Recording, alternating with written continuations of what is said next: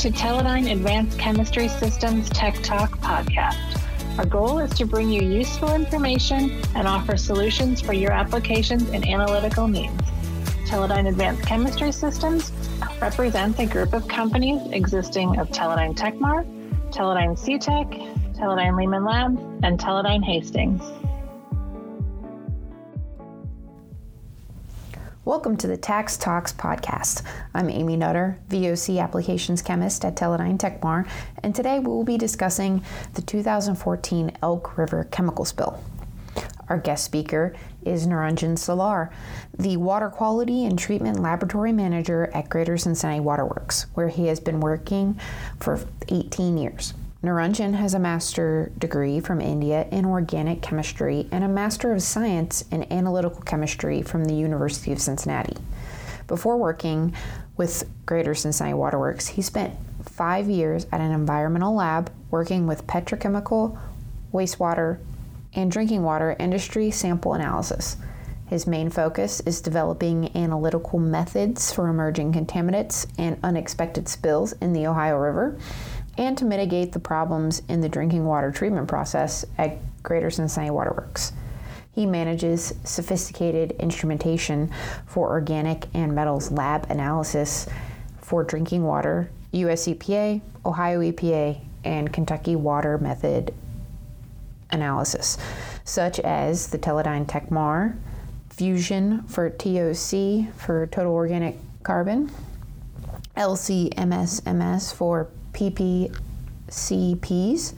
EDCs, PFAs, bisphenol A and 1,4-dioxanes, GC-MS-MS for pesticides and herbicides, GCMS with our very own Teledyne Tecmar Lumen Purge and Trap, and the Aquatech 100 for VOCs and THMs, GCMS with SPEME for taste and odor compounds, GC-ECD for 9-HAAs, ICP-MS for metals, IC for anions and cations.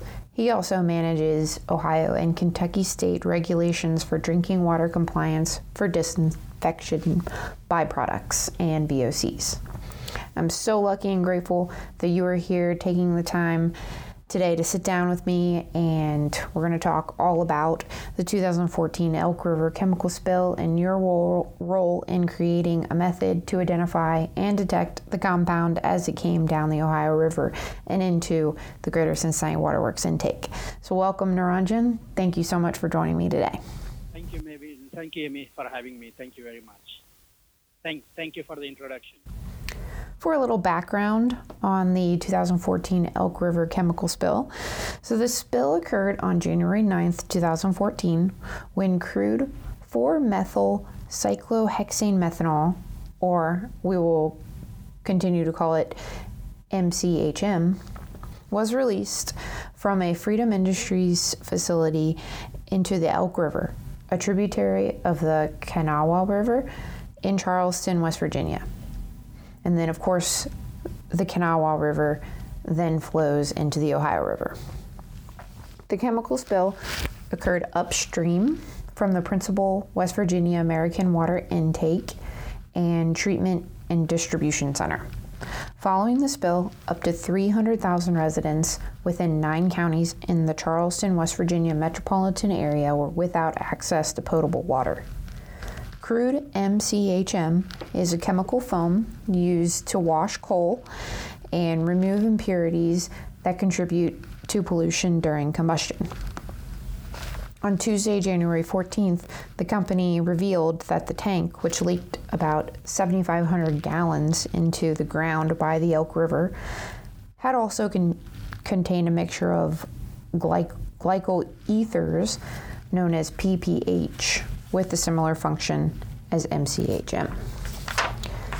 And, this going into the Ohio River has a watershed of over 71,000 miles. The water comes from portions of 8 different states and is a source of drinking water for over 5 million people. So could you just walk us through that day that you found out that there was a chemical spill, and did they release what was spilled did you have any kind of information? Did they release anything to the public? Absolutely, Amy. I'm glad, so you gave a pretty good introduction about the spill.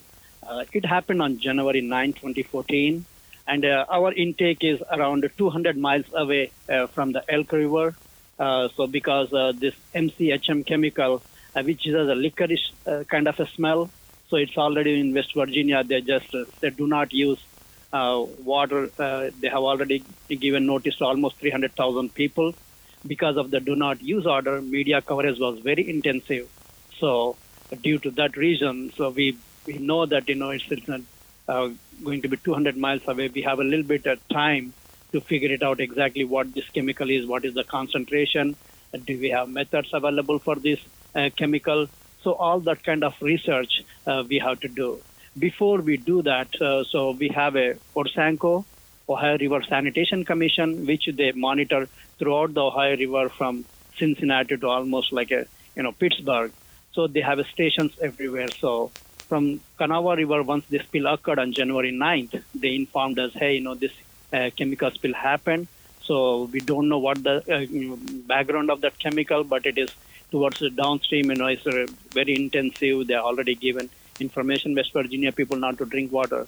So we were like, what is this chemical? So according to my responsibility, okay, I have to dig the information regarding this MCHM. So there is no safety data sheet available. When I do the Google search, there is no specific information what are the physical and chemical properties of this chemical compound, MCHM.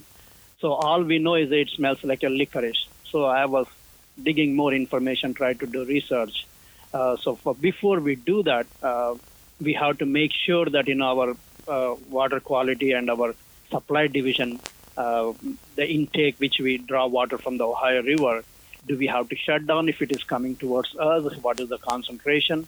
So all these kind of questions popped up, and we gathered the two groups, water supply and water quality division, try to figure it out, exactly, so how much time it takes, what is the river flow, what is the estimated time of arrival of this compound, do we have enough storage, do you have enough pumping, if in case we shut down our intake for 2 days, do you have enough water to supply our people? So all these kind of questions popped up. Then we immediately, on 10th January, it happened on January 9th, very next day, that is Friday, January 10th. So we gathered two groups from our water quality division and water supply division to take the proper precaution and plan. That is so nice to have ORSANCO right next door to your facility, and for them to share the information that they and all the data that they had been gathering from all of the monitors that they have throughout the Ohio River. Absolutely. It sounds like a really great team effort. So when you figured out what standard to buy, how did you go about doing that, researching where to buy it? And when you did buy it from somewhere, did they have any sort of method parameter suggestions at all? Very good question. So what I did is once we gathered, and my job is to find out this chemical, so where can I get this MCHM chemical? Is available in the market? So I try to figure it out. And nothing is available with these. Usually, like, Supelco, Restec, these are the, good companies, they don't have this chemical. Then finally, when I did the Google search, I got one company from, I forgot, Colorado, around that area.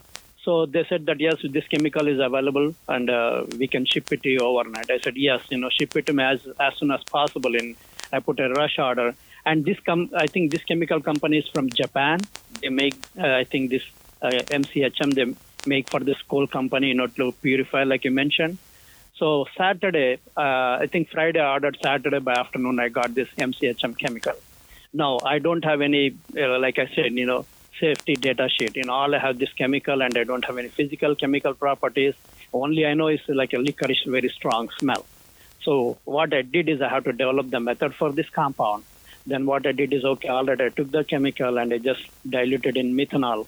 And I just try to run first, I diluted like 100 ppb and run, see, we don't know exactly, so purging trap, how efficient it is, so all those kind of things I have to, literally from the scratch, I have to develop the method for this MCHM chemical. So luckily by Sunday, I figured it out. Okay, this eluting this compound around 13 minutes. I use our purging trap. We have a Stratum and a purging trap as well as the Aquatech 70 auto sampler. At that time we have Techmar. So luckily, so it really worked out. Only thing is, I changed that when I'm developing the method. I have to change the purging trap temperature. Usually it's at 30 to 35 degrees. I have to bump it up to 50 degrees to get a better sensitivity for this MCHM. By Sunday night, I got a good calibration. I know exactly where it is coming. The thing is, there are two isomers for this compound. It's like which isomer is coming when or what. So that is a little bit difficult. Then again, I increased the concentration of the standard. I ran. Then I know, okay, which is a cis, which is a trans. I figured it out. Then finally, I put a calibration by Sunday night. So I developed the method. So we know that the river, based on the river flow, we are going to get by Tuesday. So it comes to around our intake by Tuesday evening or Tuesday night. So by that time, I already, kept ready, developed the method and kept it ready for the analysis. Oh yeah, heating the sample during purge using a Sparger heater will increase the purge efficiency and get that compound, to come out of the water, out of that sample and concentrate it onto the trap. So what concentration of MCHM were you seeing in the water? When it started coming towards because Opsanco already sent us some samples because they collected from the Huntington, West Virginia, the concentration when we saw there almost like 150 ppb, because that was pretty close to the Kanawha River, Huntington. And also we got from Kanawha River, we got almost like 1,000 ppb because it's very concentrated in that area. So Huntington, 100 ppb, we got it. Okay, I just ran it. I keep on, we are getting samples. And, after Huntington, they come down to the little bit farther away from Huntington, so it is reducing the concentration. By the time when we ran, I think it came on Tuesday night, Wednesday early morning, we saw around 10 to 20 ppb range of MCHM chemical. Wow, for how large the Ohio River is, right, that still seems like a pretty high concentration. Yes. And we shut down the completely intake for 2 days, and we make sure that our water supply, we have 2 storage facilities which stores around 150 million gallons. So we store in case if you have to shut down for a long period of time. So we have enough water to supply our greater Cincinnati. So that is the reason why. So our water supply people really, they also work day and night, make sure everything is ready to go. Yeah, that sounds like an amazing team effort.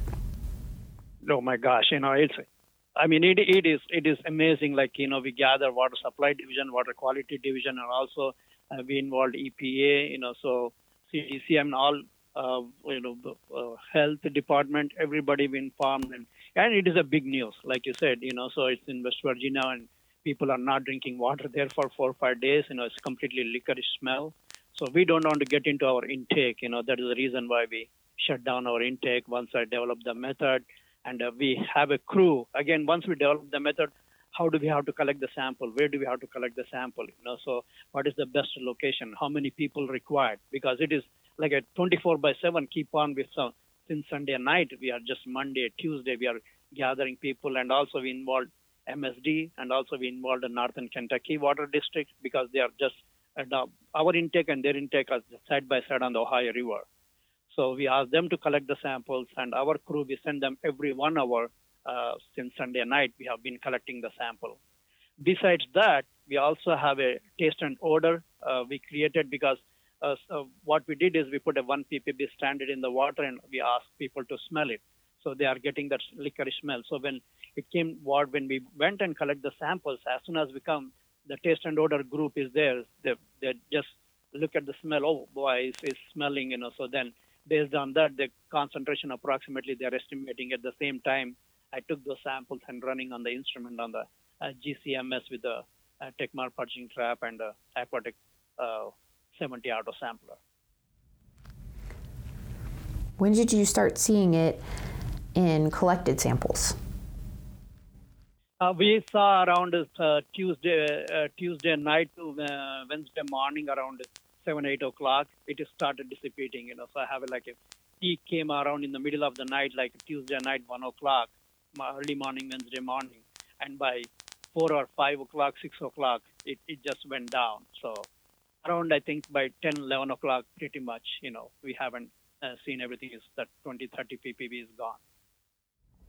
Did you share your method with Northern Kentucky Water District or downriver to Louisville Water? Yes. Yeah, yes. Northern Kentucky people, they called us, and I have been communicating with them. I sent the method to them at the same time. Louisville Water also, they contacted. We have been communicating, and also the state of Kentucky people, they asked me the method, and also from EPA from Maryland, they asked me, so can you, which is a cis, which is they wanted to make sure the cis and trans isomer. I showed around 13 minutes in the chromatogram. We use the 7890 Agilent GCMS. So I send them all the data, information, spectra, everything, So, and I send them, when I send the method, Kentucky also, they ran it, but by the time it passed through the Kentucky, it's pretty much gone. Nothing is, they didn't detect any MCHM. And how long were you monitoring for it? Did you turn the intake back on by Wednesday night when it had passed? No, what we did is just say safe side. We just shut down until Thursday because we have enough storage water for 2 days. So I think Thursday morning we just turned on our intake. So we didn't even turn on Wednesday whole day, just to be the safe side. So make sure that it's completely gone. So we keep on testing every 1 hour, collecting the water sample from our intake. It's like a Big Jordan that's 10 miles away from our intake. And also there is a Meldal Dam that is 25 miles away. So these are the 2 locations very close to our intake. So we just every 1 hour we are going and collecting samples there throughout Tuesday night as well as a whole Wednesday until the Wednesday night, and even Thursday morning. We just collected, make sure that nothing is there. And also we use the powered activated carbon, PAC, which is absorbs all the organic stuff, carbon. So we nearby our intake, make sure that our raw water, we put some PAC in case if anything gets into, passing through by our intake, just don't want to get those tough chemicals into our intake. Did you continue testing for it after the intake was turned back on? Yes. We did whole week. We haven't stopped on Thursday. So we just continuously, we keep on collecting the water sample because we have a method. People are there to collect the samples. We keep on running every 1 hour. So until Sunday, Sunday night, then we haven't found anything. Nothing is there. So we as usual, I think Friday we started our intake back to normal. Again, what a tremendous team effort to ensure public safety. Yeah, absolutely. Because from Tuesday to Thursday, it was intensive because Kentucky Water District, they are also collecting samples for us from their intake and to make sure that they also shut down their intake because they are watching us, because as soon as we say, hey, everything is fine, they started their intake also. At the same time, Louisville, because it is downstream for Louisville, so by the time it went to Louisville, we haven't found anything. It is pretty clear that, there is no MCHM chemical. They also started doing the analysis, in Louisville also, but they haven't found anything. Well, that's all the time that we have for today. I am sure our listeners have learned a lot about how chemical spills affect public health and how drinking water treatment facilities are always on alert and ready to take the necessary action to protect the public. Yeah, thank you, Amy. One thing I want to tell you that it's not like a business, but TECMA really helped us a lot. So their purging trap and as well as the Aquatex 70 is a workhorse, especially for the drinking water. It was excellent, and they are local. It is really a big help for us from TECMA also. And thank you. I appreciate for giving me this opportunity. Oh, that's great. Thank you so much for taking the time today, Niranjan. All right. You have a good day. Thank you. Bye-bye. Thanks for listening to the Tax Tech Talk podcast. For more information about our products and the solutions we offer, please visit www.teledyneacs.com. If you like this podcast, please make sure to subscribe on Apple Podcast or wherever you're hearing this show. That way you'll never miss an episode. Thanks for listening, and we'll see you again next time.